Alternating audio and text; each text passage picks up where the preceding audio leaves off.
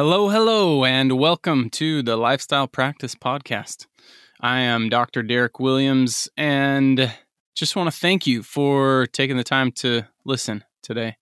I hope everyone had great holidays, and you are deep back into the grind, into the new year. Hope everyone has goals for the new year and for what you want to accomplish this year. I know that I do. If you haven't, go back and look and listen to, some of the podcasts that we've done in the past couple of years around December and January, as far as setting goals and pushing yourself to new heights. I'm excited for today's podcast, and I want to share a little bit with you.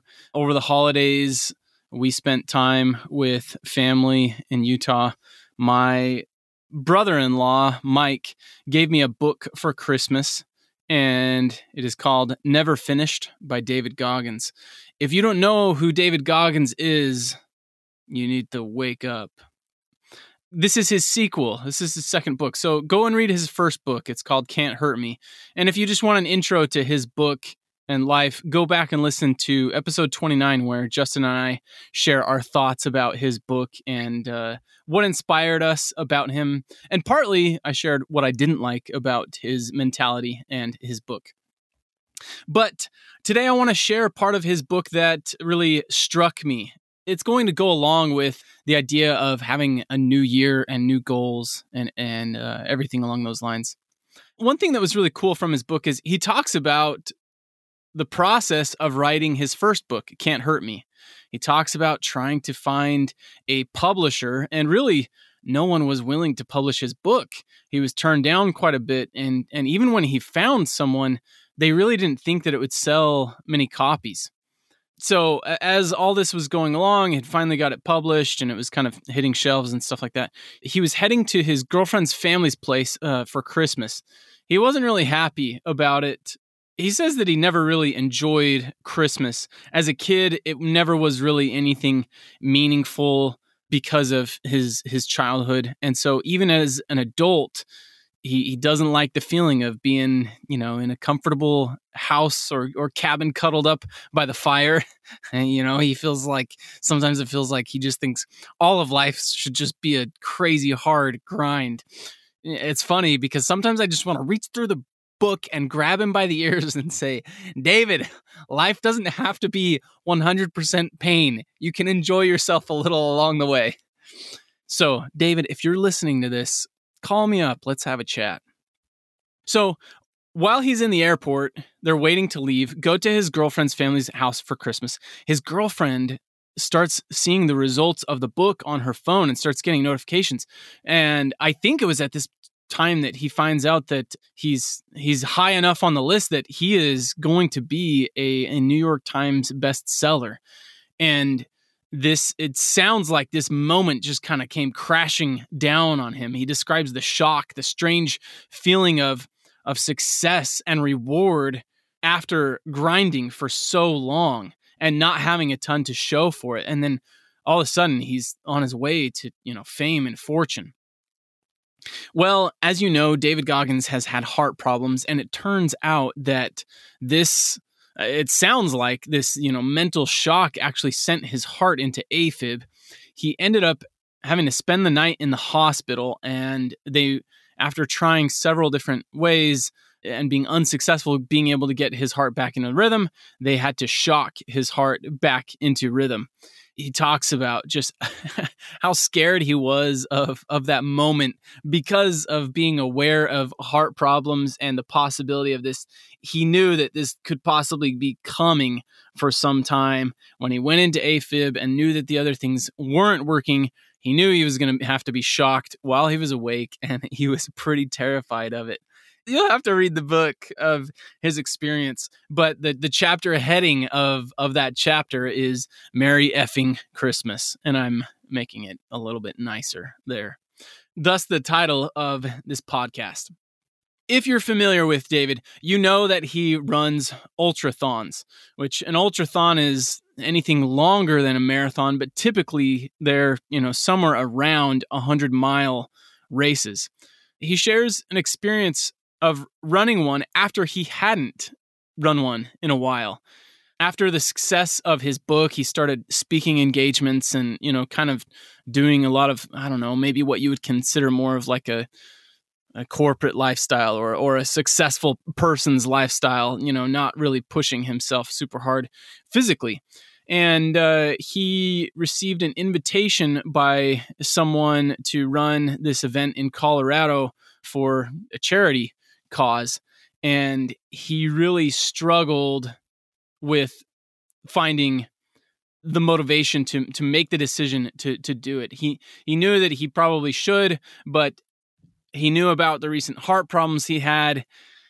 He was training at sea level, and the race in Colorado was going to be, very high altitude, and knew that was going to be, a lot more stress on his heart. So, he felt like he had every reason in the book to back out.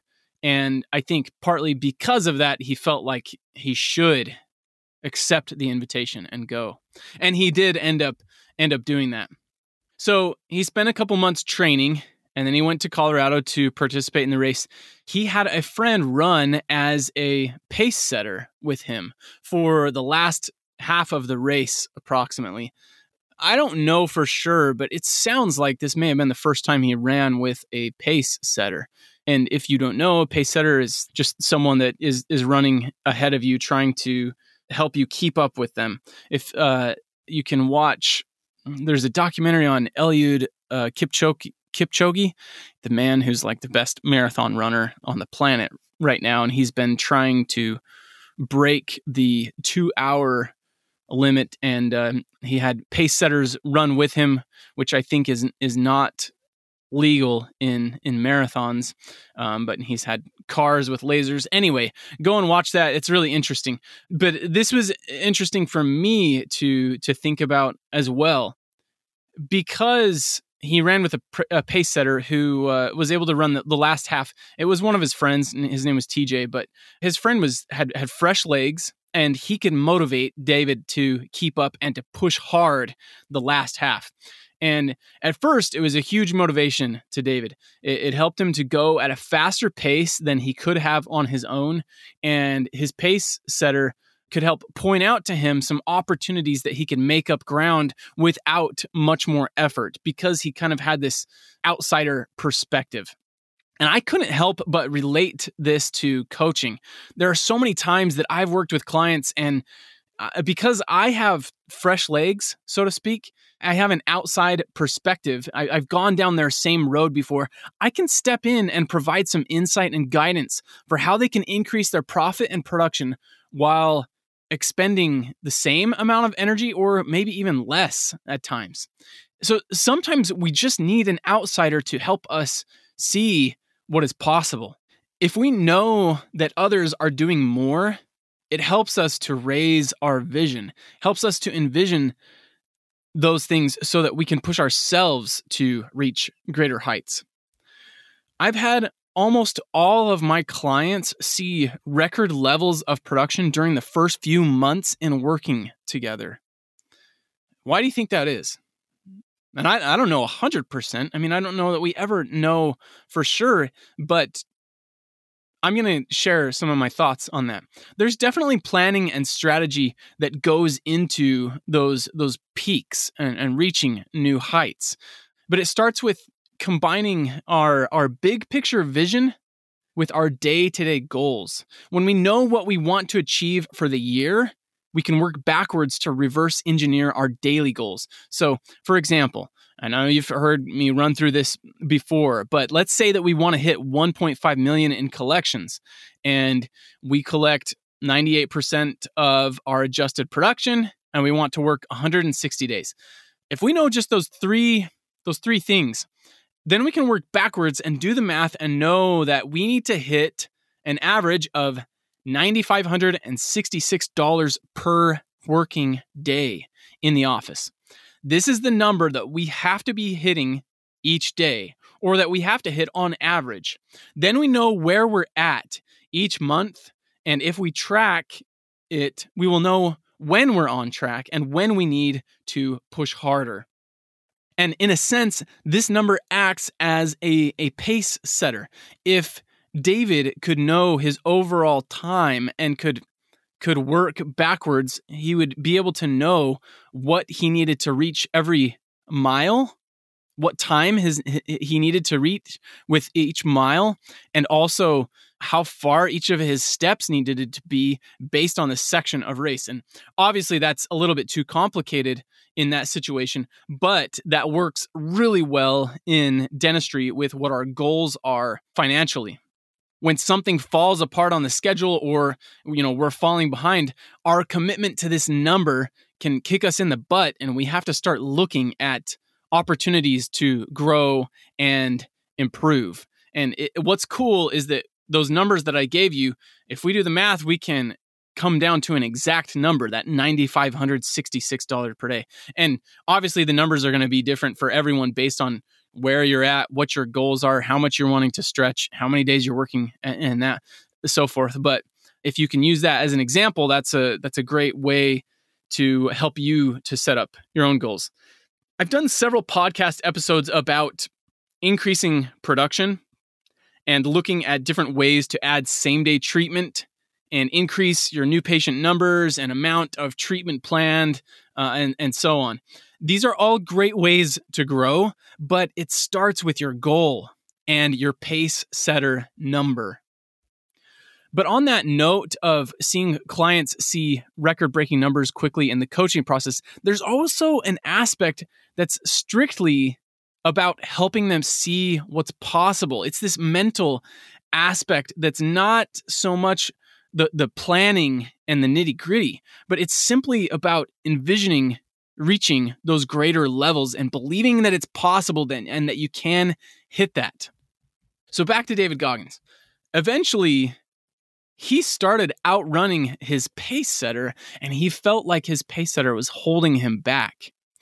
And his pace setter, like I said, his name was TJ.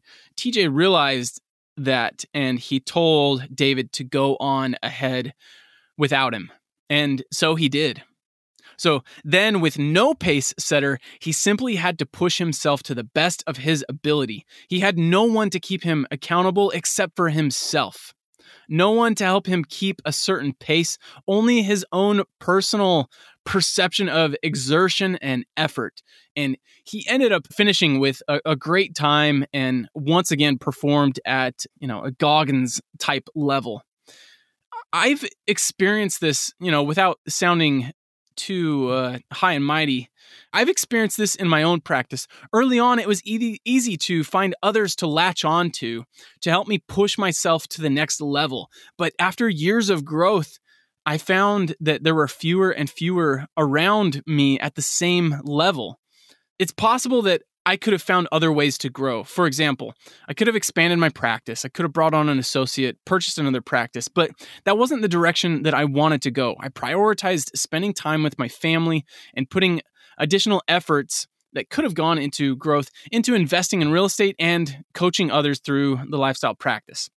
And I'm thrilled with my decision. I love where I'm at in life, and I'm grateful every day for the opportunities that I have. But because I wanted to continue to kind of push the boundaries in my own practice as a solo doc working 3 days a week, that became pretty difficult. There's not a lot of docs doing this that are performing at a pretty high level. And so what I learned is that it came down to eventually after I couldn't have a pace setter to look up to, I had to create my own pace setter number. And that's what I've been doing for the last several years and holding myself accountable.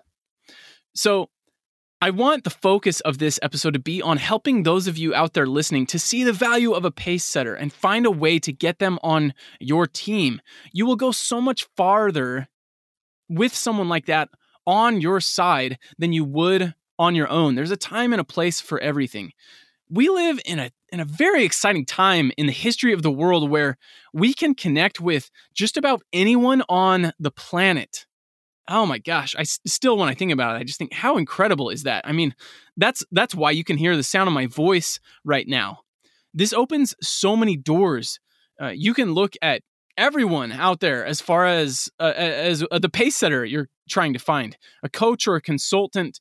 You can look at everyone out there, find someone that resonates with you, that you believe in, that and pull them in and get them on your team and push yourself to new levels at a pace faster than you could have done on your own.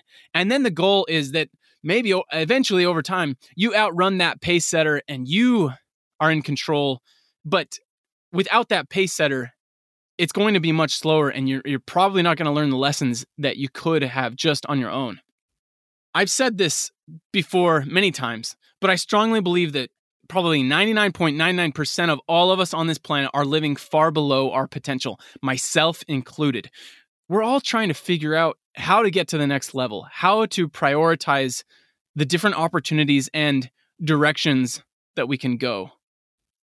You only get one life, one shot at all of this. So why risk not getting the highest results possible? Why? There's no reason. There's no reason not to push yourself to get to where you want to be in your life. So I hope that this resonated with some of you out there. If you're listening and you feel motivated, stop and decide right now what you're going to do to make 2023 the best year as far as your growth in your practice or in your life, in reaching those goals that you've been telling yourself the last few years that you want to get. Do it. Do it now. Make this year the best year ever, so that at some point you can look back and say, oh, yeah, that was the year that I pushed myself. I decided that I was not going to settle for anything less. And it is a life changer, I promise. And if any of you are interested, reach out to any of us, myself, Derek, Justin, or Steve at thelifestylepractice.com. Feel free to message us and let us know what your goals are and if you would like to find a way in working together, or if you're interested in starting TLP Academy and holding yourself accountable. There's different rights and wrongs for every person. There's no judgment.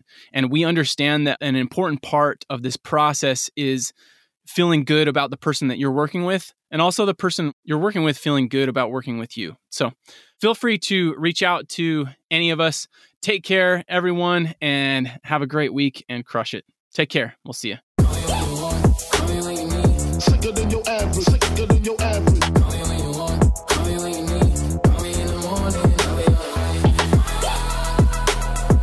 Sicker than your average.